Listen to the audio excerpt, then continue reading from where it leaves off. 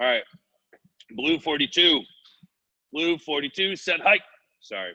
Just getting really excited for fantasy football season if it happens. I still need to get my trophy from last year. Yeah. The one that you won. All right. Won. Those of you who can't see me, I'm doing the quotation marks because Maggie shafted some people, aka her husband, in the league last year and forgot to tell him some things. Disclaimer. All's fair in love and fantasy football. Hey, it's like the Astros. You're just going to have, plates being thrown at your head and people giving you the frowny face like the guy in the MLB with the Astros. Fine. I'll take it. All right. Continuing our Women in Strength series, we are super excited to have the one and only Stump on our podcast that we will ever have. That is her nickname. She is wonderful. Her name is Christine Woodrick, not only a stash athlete, but also a physical therapist in the field, so also gives back to a lot of the community as well and helping them get better and getting back to doing what they enjoy. More of in a clinical setting, if I'm not mistaken, right, Christine? Yes. Should we just say we're going to call you Woody on the podcast first, so that way? From the top. All right. I can't call her Christine. That would sound weird. I know. It sounds really weird to say Christine Woodrick when I don't know if I've ever actually said your name, period. Correctly. I'm putting the right emphasis. It's not Woodrick, it's Woodrick. Exactly. But, do people really say it wrong? No. I was going to say, how could you say that wrong? I never said it, so he's got it right.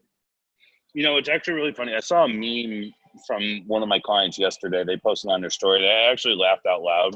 And like how we're saying your last name just makes me think of it. Why does everyone, when you see the name Matthew, why does everyone say Matt and not Hugh? Like, what? Right? See, right? Like everyone will shorten Matthew to Matt, but they won't shorten Matthew to Hugh. They just leave out the Hugh. Like, were you reading a book when you were thinking about this? I swear to God, I was completely sober last night. I was completely in a clear state of mind. Okay, well, I don't know, Carly. We'll have to ask Matt Veronica or Hugh Veronica. Hugh? Like Hugh. I'm going to just calling Matt Hugh now, ever since I saw that meme. Matt sounds so much better. Yeah, Matt does. But Hugh is catchy. I don't know. Either way. I feel like my last two introductions the last 2 weeks have been on point. Actually, I have a funny story about your introduction from last week. So, oh boy. My friend Dom is a cop down on Long Island, and he listens to our podcasts while he's like on duty. And he had someone in the back of the cop car, this like woman, while he was listening to the intro, and the woman was like, "A pregnancy lasts 40 weeks, you idiot." I was thinking that the other day. Also, I'm really happy you said on Long Island and not in Long Island. Oh yeah, I've been corrected many times. That's funny. But yeah, what an intro. I know. The last 2 weeks I've been on fire. Can't wait for next week. I mean, I can only imagine what's going to be said next week. Who knows? The world will never know.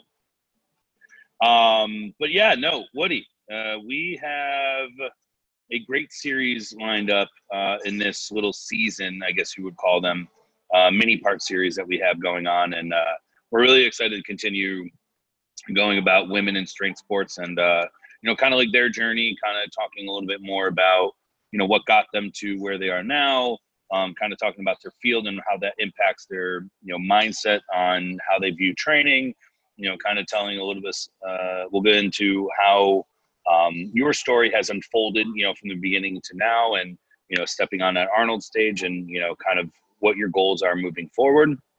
But also, the impact that, women in lifting has on, I think, the sports in general. And I think that's super, super huge. And we can also talk a lot about inclusivity as well, which I think is a great topic to go on. So, yeah, Woody, tell us a little bit about yourself.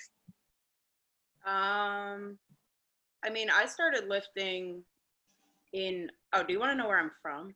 Yeah. As a Montauk. That's not, no.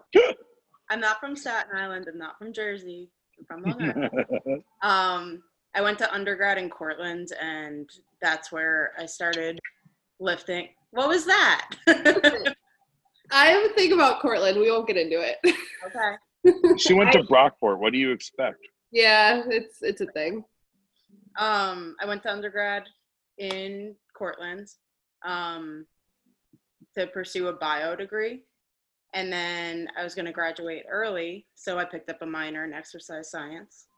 But that's where I really started lifting. I've been playing rugby since my freshman year of high school. And then I had a friend in college who was going to school for coaching and kind of just like sports psychology. And he really just wanted to like take on clients and practice. So he's where my basis of lifting kind of came from. Nice. And then I got my doctorate on Long Island at Stony Brook for physical therapy. And then I moved right to Buffalo and joined the Stash Fam. Yeah. I remember when I got your emails and messages. It was literally on New Year's Eve, 2017 or 2018. I think is when you New Year's Eve, first messaged me. Yeah. So it would have been New Year's Eve 2017 going into the 2018 year. I remember because like it was late night. I think you were the last person to sign up for like those specials. Like I got home from dinner and that's when I was messaging you back and forth. Like I'm pretty sure it was like 10 or 11 at night when you were like, yeah, let's do this. And I was like, I don't even know who this person is. All I know is she knows Christine Shea, so she's got to be good people. Yeah, Shea was my roommate in Portland, and we played rugby. Oh, okay. So then I saw, before I moved to Buffalo, I saw her lifting at your gym, and I was like, oh, that looks really cool. Like, that looks like a good place if I move to Buffalo to, like, start lifting at. So then we made the connection. I moved here, and I pretty much joined the gym 2 weeks after moving here. Yeah. Yeah, you weren't here very long, if I remember correctly, from the email that you sent too. I think you said like you just moved to Buffalo. Yeah. Now, Woody, tell us about a little bit from where you started, where your lifts were prior to, whether it's you want to call it powerlifting or joining our family, and then where you are now. I guess I remember I hit a deadlift for 300 pounds and I was like, okay, like that's it. That's all I ever need to do in my life. Like it was so hard. I hit one rep and it was like not great form. And I was like, yeah, like I'm good. Like I'll retire. Like, that's it. But then I don't know, I guess I kind of just had more of like a bodybuilding approach to lifting, not like just the accessory work, like a ton of accessories, not the way that your programming is structured. And then when I joined the gym with you, like I had no intentions on competing. I just wanted a place to lift, and I went. Happens. Yeah, you just suck us right in, I guess. It's not me, I swear, it's not me. I went to Mayhem that year, like right after. Like I guess I was 2 months into being at the gym, and I was like, oh, like. That's pretty cool. Like I would maybe want to do that. I was intimidated by like the amount of pressure because like rugby, it's a team sport. Like there's always someone kind of behind you. It's not like something like softball where like if you make an error and that's the error for the entire game, like it's on you. You suck. Yeah. Yeah. So I was really, really anxious about like that kind of platform, like that stage. To be an individual lifting and have it all be on me. I don't know. And then I was hurt for a little bit and then we got into it. we'll go into the hurt story shortly, but you start you pretty much never maxed out anything else besides the deadlifts. Oh yeah, no. Correct? Yeah. And then, I mean, I know your numbers, and I know Maggie, I think, knows your numbers, but kind of tell everyone else listening what your numbers are currently. And I think that'll be 2.5 years, right? January 18 to August of 2020. I think it's like 2.5 years exactly. Yeah. And then, I mean, that first 6 months, I was not consistent at all. So I would say it's like 2 years of consistent lifting. Yeah. I mean, training numbers or meet numbers? You both. I mean, you could go with your best evers. I mean, Yeah. because you are technically still the New York State record holder in the total. So you can pat yourself on the back. You've had that since March. What is it again? 507? I think it's 507.5. Yeah. Okay. So my total is 507.5 kilo. My best in training squat was 502? 501.5 or something like that. Yeah. That was big. That was such an epic day. That was big. I remember that day, and I think like it was during quarantine. You were an ad on Snapchat. Yeah. For something, because one of my remote guys in Wisconsin texted me a screenshot of it, and it was like, hey, isn't this your gym and one of your athletes? And I go, I don't even know what the company was, but it was like some random ad for a company, and they used your squat for it. Yeah, I've had a couple of them. Like randomly I'll get a friend texting me being like, hey, I looked at this like Snapchat, like, like how they have all those news. Yeah. And it was a lifting one. They're like, you were on there. I was like, really? I had no idea. Like, I don't look at that stuff. Not like they asked for consent or anything, No, right? not at We're all. just like, oh yeah, No we're just idea gonna what use that this is. thing. This looks cool. We'll put this on there. Right. I don't actually think I know what my numbers are. I feel like go in and I lift the weights. I mean, that's the perfect approach to training, is not necessarily knowing the weights. It's about going in there and just doing it. You know what you have to do. Yeah. I mean, that's the perfect approach to training. So to not know your numbers is a good thing. And off the top of my head, I think your best deadlift is 215 kilo or 220 kilo, one of those two.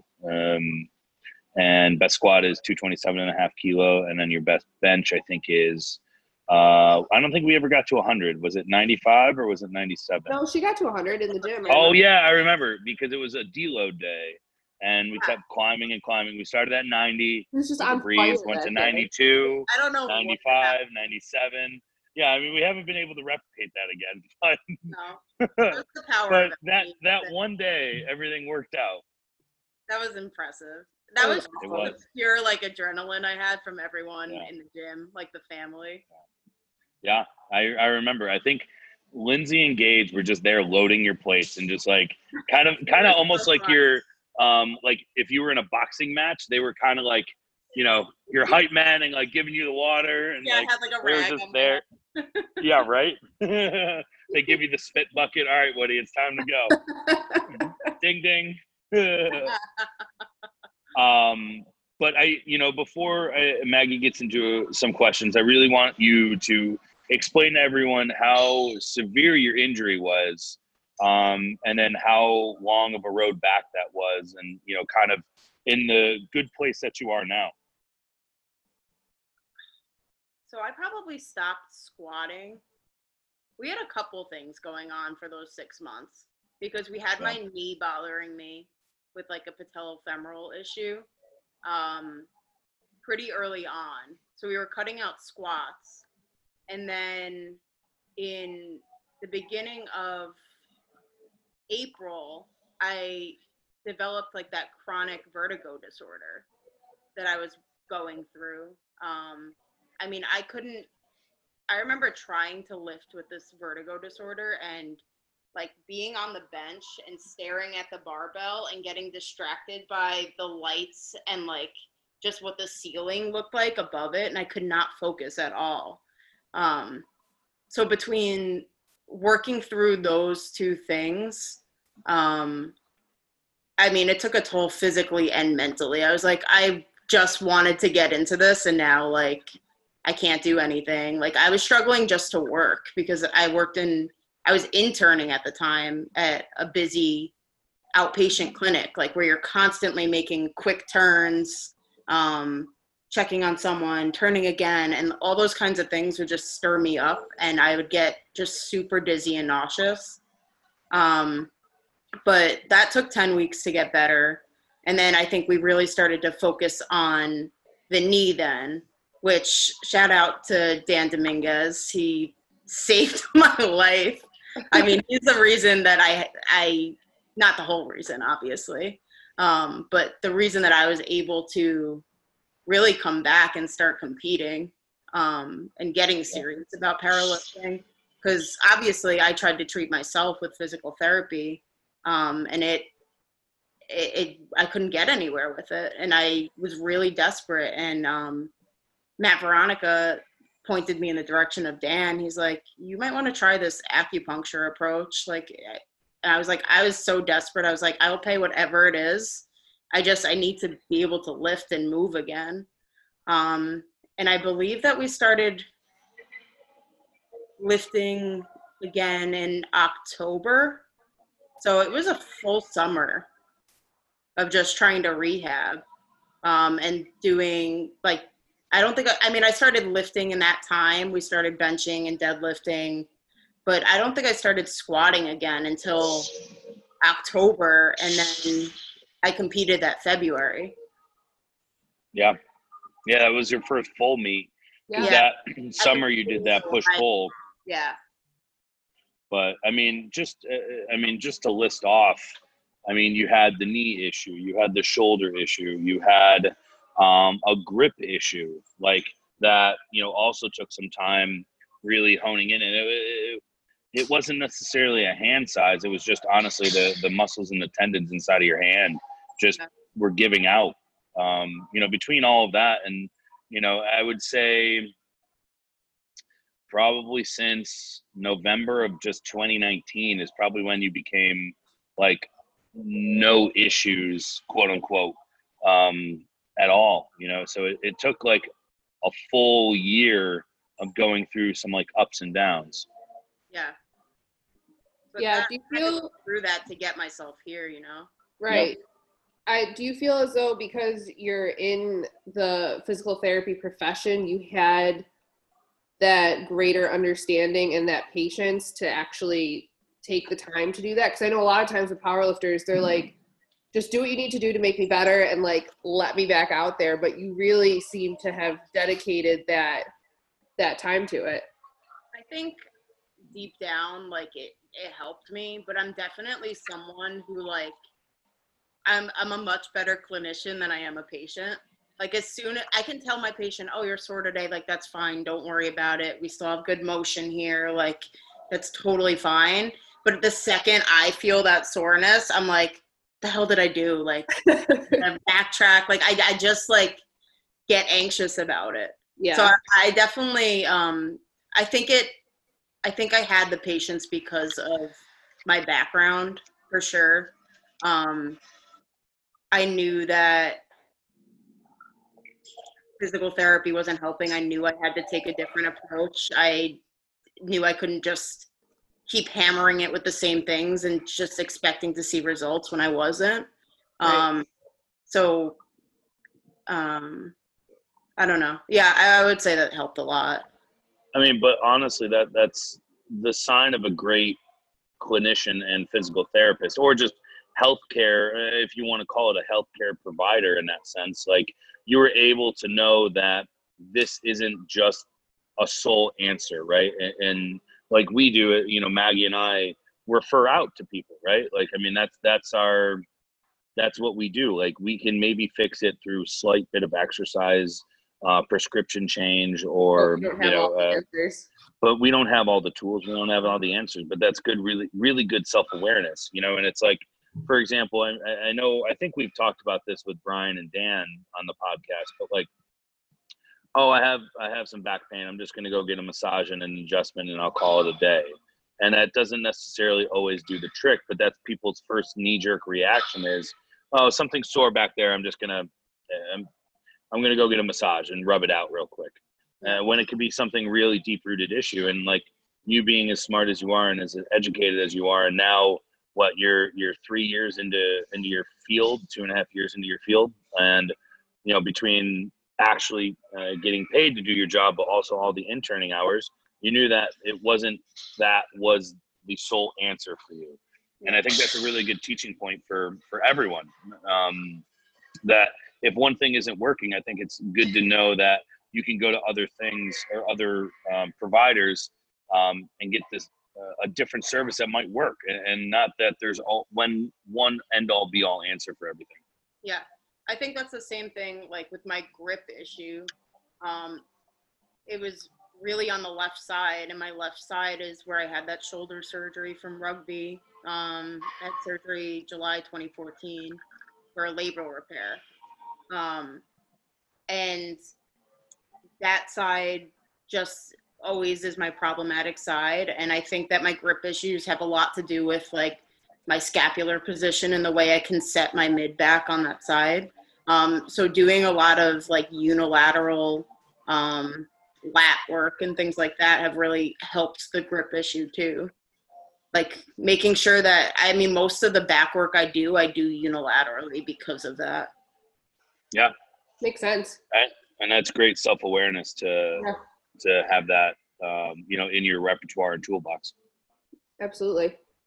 So you started powerlifting, right? When did it really click for you that like, this is like my thing? This is what I want to keep doing? Because you said you started just like lifting, with all of us and never really thought about competing, but when was that, I guess, spark lit that let you know, like, this is what I want to do?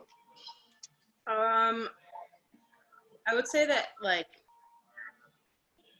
it was qualifying for nationals, like right from Mayhem, like right from my first full meet, being like, oh, like that was just my first one. And I'm like, I wouldn't say recognized on a national level, but able to compete at a higher level just based off one competition. I was like, okay, I might be okay at this thing. And then just like, that was like the spark, but like what really like set the fire was being at nationals and just like competing is so much fun. Like going back to like where I said that I was nervous about like just being anxious that like everything is on you, like as an individual to show up and compete that day, and you can't really blame anyone else. Like it's pressure is all on you, and that was really intimidating for me. But once I competed at nationals at like on a bigger ish stage and realized that I can be on that stage and still have fun with it, I was like, okay, let's do this. Like, let's go. Yeah, I think that's such a common feeling. Like people go to a meet, right, and they watch it. Like I get clients that'll come watch Mayhem and they'll come in and be like, oh my gosh, I could never do that. That would be like, I'd be so nervous. But it's like, yeah, it's on you, but the support that's backing you while you're up there, it like offsets it, like it just fuels you. So, another thing I wanted to ask you is professionally, have you seen crossover since you've gotten into powerlifting, like things that you have carried into your field of being a physical therapist, or anything that you've been able to utilize? Yeah, so in my setting, like we don't have, like some outpatients have like barbells and squat racks and they work with a lot of athletes. My office doesn't have that, nor is, I guess, like I don't know, a lot of the therapists come to me because I have a better understanding of like some exercise. So they ask me for advice on certain things. Like I'm usually doing deadlifts with patients, even like it doesn't matter how old they are, like from 13 to 70s, like does not matter. It's a functional movement and people need to know how to do it and engage those muscles the right way.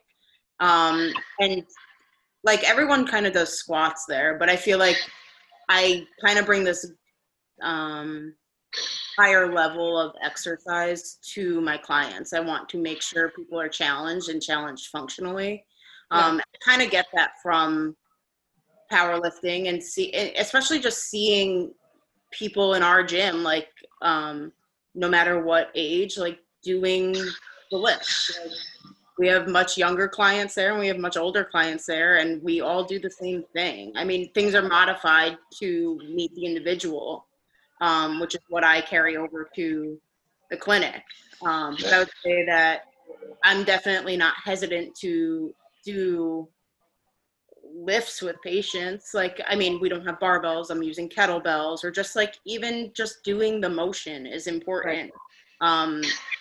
Carry over into an individual's life. Yeah, I feel like Absolutely. a hinge, sometimes PTs will avoid the hip hinge or a deadlift style movement just because a lot of patients that are coming are a back, hip, whatever, but it's something that strengthens those, areas. It's a crucial movement pattern, a hip hinge. It's, that, a squat. Like if you look at activities of daily living, that they need to move right or they're going to re-injure, that same area. Absolutely. So, and to your point, Woody, I mean, I think just on our team alone, the oldest female is 72, the oldest male is 76, the youngest female is 13, and the youngest male is 9. I mean, that just speaks volumes to that. It doesn't matter what age that you are, you can kind of do it at any age, and obviously, you've went through a lot of the injuries, but a lot of people come in to training with predisposed injuries, right? Like something that gets more exposed the more that you strength train, right? And the more that you lift and the more that you do repetitive action, the more you realize, oh shit, like my body wasn't ready for that right now. Like we have to do some other things to make sure that we get ready for those movements and those loads. Mm-hmm. The sport is for everyone. It just needs to be modified correctly until someone Absolutely. Withstand a certain load with that movement. Which brings me to, the point where you get to competing somewhat on a national level stage, and you compete, between yourself, Lindsay, Britt, and probably Jeff. You guys are almost, and Mackenzie, you guys are probably at a limit of, you're in the top 5 to 10% of your weight class. Like, I mean, how much greater can you actually get in that weight class? And what I mean by that is you can't just keep doing the same over and over repetitive actions. You have to change it up. You have to change intensities. And that's where, between the experience level and where you line up, right? So my job as a coach is to see where you athletes line up on, all right, where do you stack up in your gym? Where do you stack up in your state? Where do you stack up nationally? And then when you're stacking up nationally, you're seeing where you stack up worldly. And like, you have to see like, what's the ceiling of the best in those individual lifts. And that's where you have to kind of really cater to, all right, what have the injuries been like, and really controlling the other factors. And, I think all of us saw it yesterday, what SPD posted about Britt yesterday, with, controlling all of the external factors. That's the only way that things are going to keep progressing at a high level, especially for you and the others as mentioned. But I mean, if you can control all of those and stay healthy, Jesus Christ, it's a recipe for extreme success. Yeah, I would say going off that, I started that nutrition coaching in January, and I feel like it's just, I don't know, just like set a flame under my ass, to be honest, in the sport. Like, we do nutrition coaching, we do macros, but every day I'm logging training quality, soreness, sleep quality, sleep duration. Every weekly check-in, we're talking about stress, and those are so important. And that's something I go over with my clients in the evaluation too. Like, how is sleep? Like, sleep is when we heal. Like, we are constantly putting our bodies under, I mean, the world is stressful enough right now. we're all under a lot of stress. And then we add in voluntarily a physical stress to the system. So we need to make sure that our bodies are able to adapt and recover. And like that quote from Britt, like it is so important to take those things into account, because if you don't, you're only like, I don't know, you're not firing with all engines, you know? Yeah, you're restricting your capabilities, if anything, right? Like you might have more in the tank, but no one's going to know that. No one's going to see that unless you actually are staying true to yourself. And yeah, I think that was probably one of the best things that you did was get linked up with Kristen and the nutrition aspect. Yeah. Mentally I wasn't feeling good competing at 84. I mean, I'm still competing at 84 plus right now, but we're obviously on the way down. Yeah. We're trying to cut right now. But I just feel so much better leaning out. Like I'm only 5'3 3/4. It's hard for me to put on that weight and feel good about myself. Absolutely. And then that mental aspect, every time I put on a belt, I'm like almost dreading the lift because it's so uncomfortable. Mm-hmm. Yeah. So I think just getting all of that stuff in check has really been a catalyst for success. Absolutely. It really has. I feel like you, from an outsider perspective, you definitely saw that shift happen. Like I remember you telling us that you were hiring this coach and, you know, you really liked what she was bringing to the table. And then it was just, like you said, firing from all cylinders, like everything started to click. And it's just like, you really maximize all of the tools that you have, rather than keeping them in the belt. To compete on the level that I am trying to compete at, you have to. Yeah. You have to use everything. Absolutely. Take everything into account. And I think something people don't think about is like, yeah, obviously it takes a lot of work in the gym to be strong, right? But it takes a lot of work outside of the gym to be strong and to stay strong. You know, like you talked about recovery and paying attention to, if your body is your implement for your sport, how are you maintaining it? Yeah. So I think that's absolutely. I mean, think about Maggie and I's life. I mean, like we're opposites. Like we stress. You talk about stress. There's hence the reason we're retired. Yeah. Like we can't do that. Like it's hard. I mean, it's really hard when your life doesn't comply with training. Yes. Male or female, it doesn't matter. I mean, your life needs to comply. I mean, no slight to Jeff, but we kind of watched Jeff crumble as his life was not complying with training. He just couldn't handle all of that, everything, external factors going on with him going into the Arnold.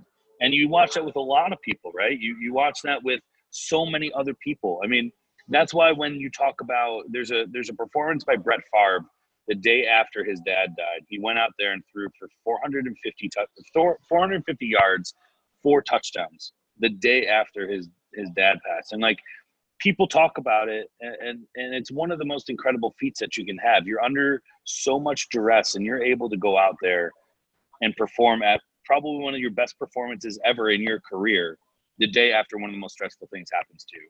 And I think people really need to put in perspective how much those little stressors add up, going into not only training, but also into an event, right? I mean, think about, Maggie, you coach athletes.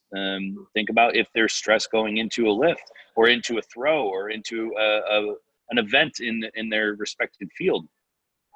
Shit, like nerves are real. Like you don't do things correctly.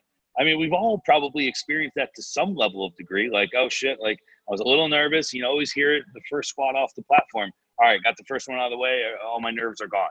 And it's truly real for every single facet of life, not just in sports, that those nerves can really waver a performance. Yeah, it's funny with our outdoor track season. Our conference championships fall right around finals week. So it's like, you're asking these kids to be at their optimal level of fitness, like be ready to perform at the highest, one of the highest competitions for the team, but then you're also asking them to prep for however many finals that they have, and they've got all that, and they're Absolutely. not sleeping, and their eating schedule's off. So yeah, in coaching, I see it all the time. And you just figure out a way to make it work. But yeah, man, and Woody, for you, think about how many people have like just minor stressors, that come into physical therapy. Like, they probably could heal a lot faster, but yet they're stressing out about something else that might be inhibiting them being able to make that kind of progress. Yeah, I talk about this a lot. When I have someone who herniated a disc like acutely at work versus someone who does it in a car accident, and just the emotional and like trauma associated with that kind of set of injury, they have completely different recoveries. Like that emotional and mental aspect that plays into recovery and pain and perception of pain makes a huge difference. Yeah. Absolutely does. Yeah, it really does. So a couple lighthearted questions that I have for you, Woody. Oh boy. What's your favorite lift of the big three? I already know this. I know the answer, but the people want to know. I like the squat. Yeah. That was a dead I don't have a grip issue with squatting. I will say it's your most crooked lift. Yeah, that's true.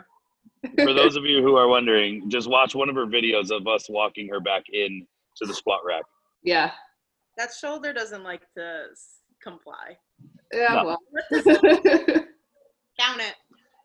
And then just looking at your history of training and competing, the top two highlights. So I would say highlight in competition for you, and then top highlight in training. Top highlight in training is definitely that squat. Yeah. I can watch that video and cry every time. It's the squat. It's all the work, but it's like that was a day where I had so many people behind me in the gym, and it's just it's an element to training that you just don't get when you're training by yourself, like just that kind of support. It's just like that bench day. Like it really elevates you to have support. It takes away stress. It keeps you right mentally. And I think it helps you get the lift. Yeah. As individual as powerlifting is, there's a major team factor. Yeah. I was just going to say it's an individual sport with a team atmosphere. Yeah. I mean, the Arnold was incredible. I didn't have my best meet, but I think it was important because it was a highlight because I was competing at a high level and not doing my total best. I mean, for my meet numbers, it was still an improvement, so that's great. But I was still having so much fun, and I'm constantly, we talked, you kind of mentioned this before, like the outside the gym stuff, like all the nutrition, all the social sacrifices you kind of have to make to stay on for the sport. Like it's not just training inside the gym, it's training outside the gym. And just knowing that I'm constantly checking in on myself to make sure, am I still having fun? Like, is this just commitment, not obsession, like an unhealthy relationship with either the nutrition or the training or both? And at the Arnold, like competing and not, I had higher training numbers, but you always do, right? Yeah. And knowing that I could not do my complete best, but still have so much fun and still not beat myself up, and just like, it was such a great experience. And it makes me excited for like my future in the sport, because I feel like as long as I keep checking in on myself, like I will continue to go far. Yeah, for sure. I think you're definitely set up to have a very successful and long career in the sport. Absolutely. And I know we're both very excited to continue to watch and support you with that. Absolutely. You're the best, guys. Yeah. Well, thank you for coming on, Woody. We appreciate it. And like Carly said, this series has been really cool to just like get, you know, perspectives from some of the top females in the sport. And we've got a couple more lined up after this, which will be sick. And yeah, thank you. Good. Thank you. Super pumped. Guys. Yeah. No problem. Thanks, Woody. Thanks for coming on. Yeah. And thank you guys for listening. Stay tuned for next week. See ya. See ya.